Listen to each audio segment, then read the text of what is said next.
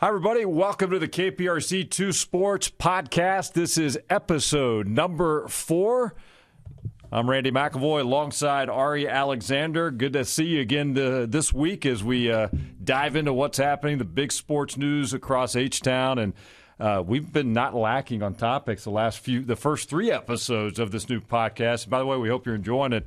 This is episode 4, so we're approaching a month now of doing this. And Ari, we're going to spend a few minutes with the folks talking about what went down at the trade deadline with baseball. It got so much attention across the big leagues, definitely here in Houston, with what GM James Click was going to do. And you know what? Big picture, they made moves, but they didn't give up a lot to get the reinforcements that came to Houston, and I was really happy about that. But let's open just general comments on your thoughts, and we'll both weigh in on the additions, starting with Trey Mancini. Yeah, largely I thought James Click did a good job, and unless you're super into these mid-level prospects, I think that they got really good value for what they gave up. And you got to keep in mind, yes, the championship window for this team is going to be open for a while, but right now it's very open. This is potentially the best team in baseball, and you need to add pieces to make sure that you're over the top in an ALCS against the Yankees and a potential – it's Mike here, and the potential World Series against any of these really good National League teams. But we'll start with Mancini.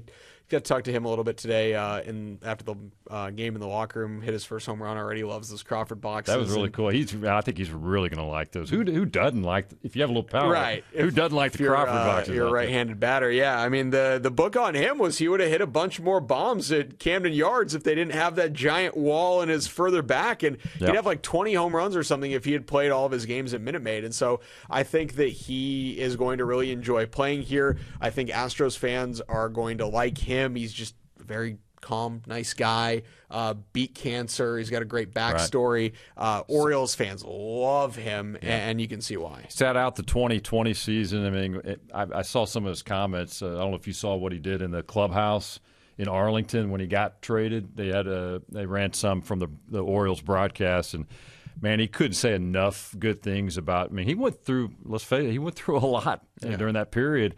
And he credited not only team doctors, but the training staff there with the Baltimore Orioles. And, I mean, he made sure that night, even though he was leaving the club, that he wanted to make sure they knew what they all meant to him during that process. But, man, you know what? We saw him in the clubhouse yesterday, or I should say, what is today, Thursday or Wednesday? On Tuesday. Right? What's today? Thursday? Today's Wednesday. Wednesday. Okay. All these days are kind of mounting here. So Tuesday at Minute Maid, when he arrived, he was in uniform, just had a pinch hit appearance, but started Wednesday's game at Minute Maid, has a home run. But the cool thing, and you've been around the team too, I love this Astros clubhouse because there's really no egos on this team. They're going to welcome him with open arms, and he's going to fit right in. It's not going to take long for him to feel comfortable. He probably already does after 2 days meeting these guys. But he said he really didn't know a lot of the guys. He was familiar with, like, Stanek, I think, facing him when Stanek was in the AL East a little bit. But he's getting to know some of these guys. But I think he's going to be a good piece. You know, he's not the replacement for Yuli Gurriel, but Gurriel has struggled, but he's starting to show signs of life with the bat. But he's a good piece to have. Spelling Gurriel, can DH, can play a little outfield, especially because we don't know what's happening. I'm very concerned about Michael Brantley right now. Yeah, I mean, Brantley's still working out that shoulder, and I think he talked a little bit today, so I was reading some of the comments that he's trying really hard to come back, and it can't even swing a bat yet. I don't think so, no. Yeah. And it could be a little longer term, and hopefully he's back by the playoffs. But if not, Trey Mancini is such a perfect move because he plays left, he plays first, he DHs, he can do a little bit of everything. He's decent against both righties and lefties. He fits a lot of needs, and the early part of I can get my notes here of my deadline notes out, but the early part of before the trade deadline happened, the Mets were very strongly in on Mancini because he is a rental. They found the prospect cost too high. Astros, James Click swooped in. They made that 3-team trade. They got really creative because the Orioles straight up did not need Jose Siri. But the Rays were really in on outfielders, and they got David Peralta, and they needed a center fielder because all of their outfielders are hurt right now. Yeah. And Jose Siri was on their list, And they made it work. They had a little 3-team trade. They flipped some prospects. Mancini goes to Houston. Houston gets rid of Siri, who was the odd man out in center field, and then the Rays get what they want. And so it ended up working out really well for all these teams. But depth-wise, I think this really helps the offense. I think this helps like the length of the lineup. Because when you look at the 2019, I came here in 2019. So 2019 and 2021, the teams that made to the World Series, 1 through 7, their offense is terrifying. 8 and 9, you had Chirinos and Josh Reddick in 2019. Right. Last year, 8 and 9 was Maldonado and Jake Myers before he got hurt. I guess they're using McCormick and Siri at the end there. But 1 through 7, there were no weak spots whatsoever. Yuli had won the batting title last year. Correa was in that lineup, and Bregman, and I know Bregman had the broken wrist, the secret broken wrist, but then there was Brantley and Altuve and everything, and then Springer in 2019. 1 through 7, it's like Springer, Altuve, and Brantley, and Bregman, and Jordan, and it's terrifying. And this is even before like Cal Tucker in 2019, right? So for a long time, the Astros have only had 2 real weak spots in the lineup at 8 and 9. 1 through 7, they've been the best in baseball for like 4 straight years. And I think this is what helps with Trey Mancini, because now you can have 7 consecutive good hitters. You're putting maybe McCormick. No weak links. No weak links. Yep. You're putting maybe McCormick, who's actually been hitting really well the last few weeks, at 8, or Jake Myers if he gets back to what he's supposed to do. And then Maldonado's been a league average hitter the last 2 months. Yeah, and definitely him in July at 9. for sure. He really broke out, especially with power. He had like 4 or 5 home runs. He's been his OPS since June 1st is like 703, and the league average is 707. Yeah. He's been perfectly fine. We'll take it. Of course, Mancini got a lot of attention. They get Christian Vasquez from Boston. That whole thing was weird. Obviously Boston being in town, they were right there in Minute Maid Park, and he was pregame when the word leaked. He was speaking with the media, didn't even know that he had been traded. He was asked the questions. He was just talking as if he was still a member of the Red Sox. And then you get the old tap on the shoulder from the PR guy. Yep. Hey, get out of here. You're not talking anymore. Yeah. And that had to be a weird deal. He was close, obviously, with a lot of those guys. Big part of their playoff runs in recent years. And but everything I've heard is he's a team first guy. I was speaking with, and I think a lot of people know the name Kevin Millar from MLB Network. Kevin was at Minute Maid on Tuesday, and he and I go back to 1992 when he was at Lamar University. I was working in Beaumont, so I covered him and got to know him, and we've been friends for a long time. But we ran into each other. He was there doing the Red Sox broadcast, and I said, tell me about Vasquez. He said, total class act, great defensive catcher, awesome with pitchers, similar to what we're seeing and know about Martin Maldonado. And then he looked and he said, and he can hit. Yeah. I mean, sure enough, you look at his numbers when he was traded. I don't know what it is now, but 280-ish. 7-8 home runs, and very respectable. So it's a good piece to have, man. You got Martin; they're good friends. So I don't think there's any tension between those two. But he's good to have on the club. But he's a rental as well. Yeah, well, that's the thing. Is like they gave up these 2 lower level prospects, Wilyer Abreu, who I honestly don't know a whole lot about. Yeah. I do know some about Emmanuel Valdez because he was in AAA with Sugarland for a bit, and he had gotten really hot. He was hitting well in AA. He got sent up, and he was really hot in AAA. Right. That's a guy whose the prospect ranking list is a little different from what he's viewed now. He's ranked like 28 or 29, and now he's more viewed of like 7, 8, 9. And that was the same thing happened with Mancini that happened with Christian Vasquez. So the Mets and the Red Sox were engaged. The Red Sox for a long time have liked this AAA third baseman named Mark Vientos. Raw power, really good, would play well at Fenway. And the Mets didn't want to get rid of Vientos for a rental. So the Astros swooped in and said, okay, will you do this 29th ranked prospect, middle infielder Wilyer Abreu, and this Valdez kid who's been hot lately for Vasquez. And it worked. And so they got that deal done.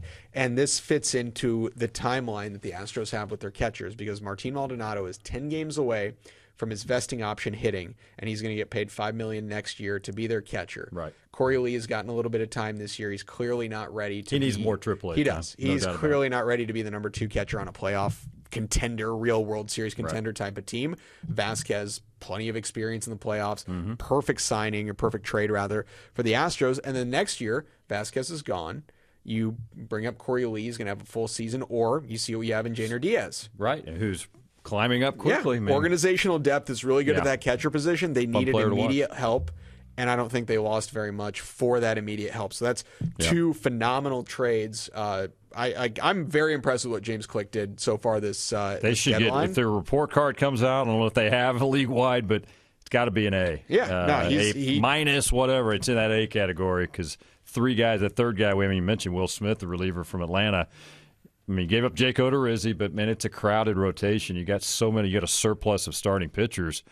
I mean, they can afford to give up one of those. And Odorizzi had the bigger Urquidy. contract. Yeah, and Urquidy comes out today and goes 7 innings, scoreless. Struck out 10. Struck out 10, gives up, 2 hits, and had a perfect year, a no-hitter or whatever, going through 5. Yeah. Urquidy also has that Game 4 in 2019 in the World Series. I just don't think you can part with him because of that. Totally because agree. You saw totally it. Agree. You saw what he can do in a super high-pressure situation as a rookie. So you know he's cool in that situation. He ditched the cutter in June. Right. He's been great since. And now, because of how well he's pitching, I think Urquidy might be your Game 4 starter instead of Luis Garcia in the playoffs. I would have no problem with that at all.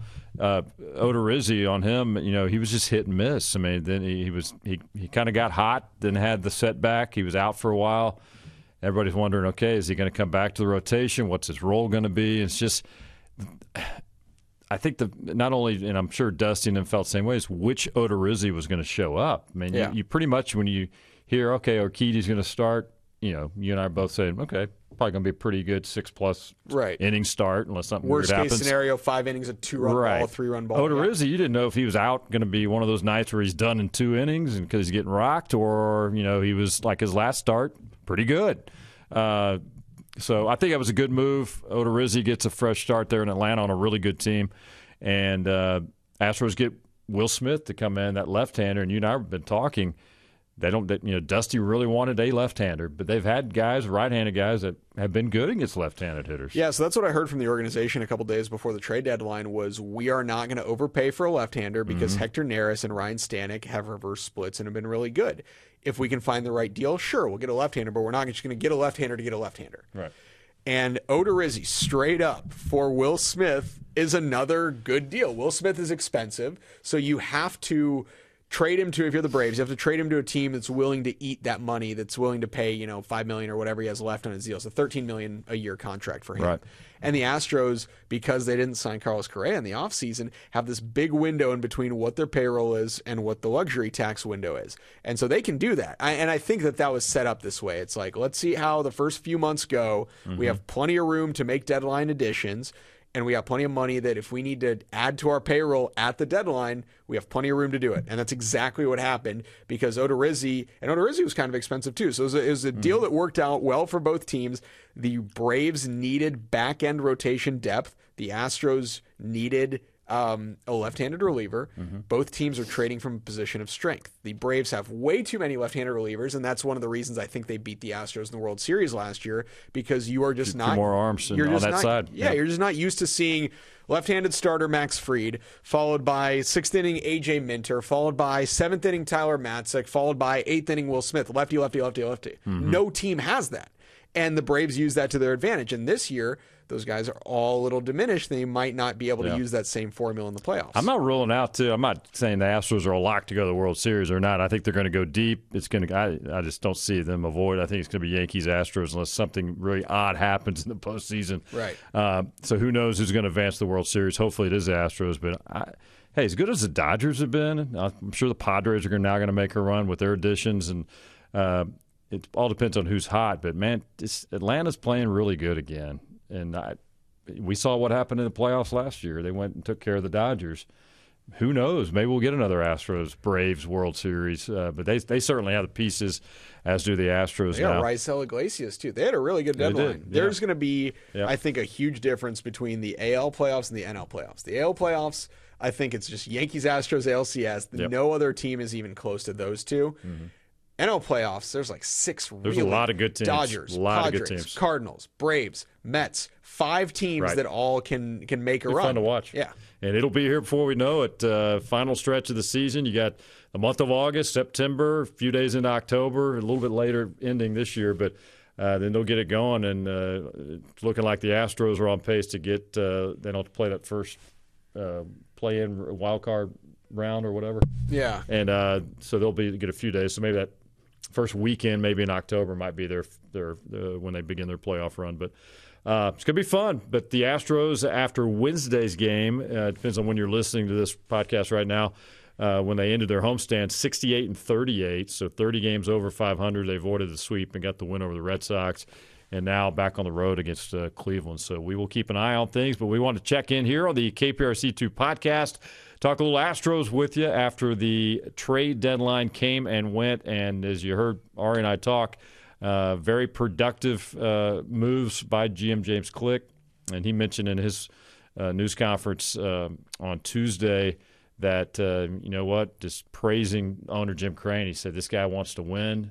He just tells us, go do what you need to do to win. So you got to love an owner that's giving you that open door to go.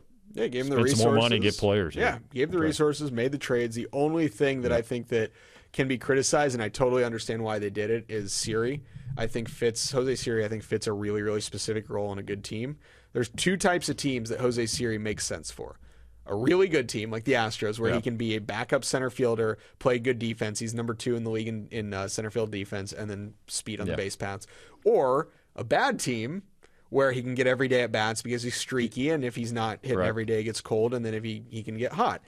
He's on the Rays now, which is kind of in the middle. The Rays are a good team, but like everyone in their outfield is hurt, and so he's going to be their starting center fielder. Maybe good for him. It would be, but he's hitting 5th in their lineup. Wow. So if he can really get that confidence with the bat offensively on the big league level, he's going to develop into a really nice player. He's already shown flashes of what he can do defensively. So, and a little bit with the bat, just not as consistent. No. And the big league level. AAA, he's been fine, but AAA, he's too good but for big that league level. maybe the new home for him in Tampa will be what Jose Siri is looking for. So we're going to wrap it up, and hope you enjoyed it. Our episode number 4 of the KPRC2 Sports podcast.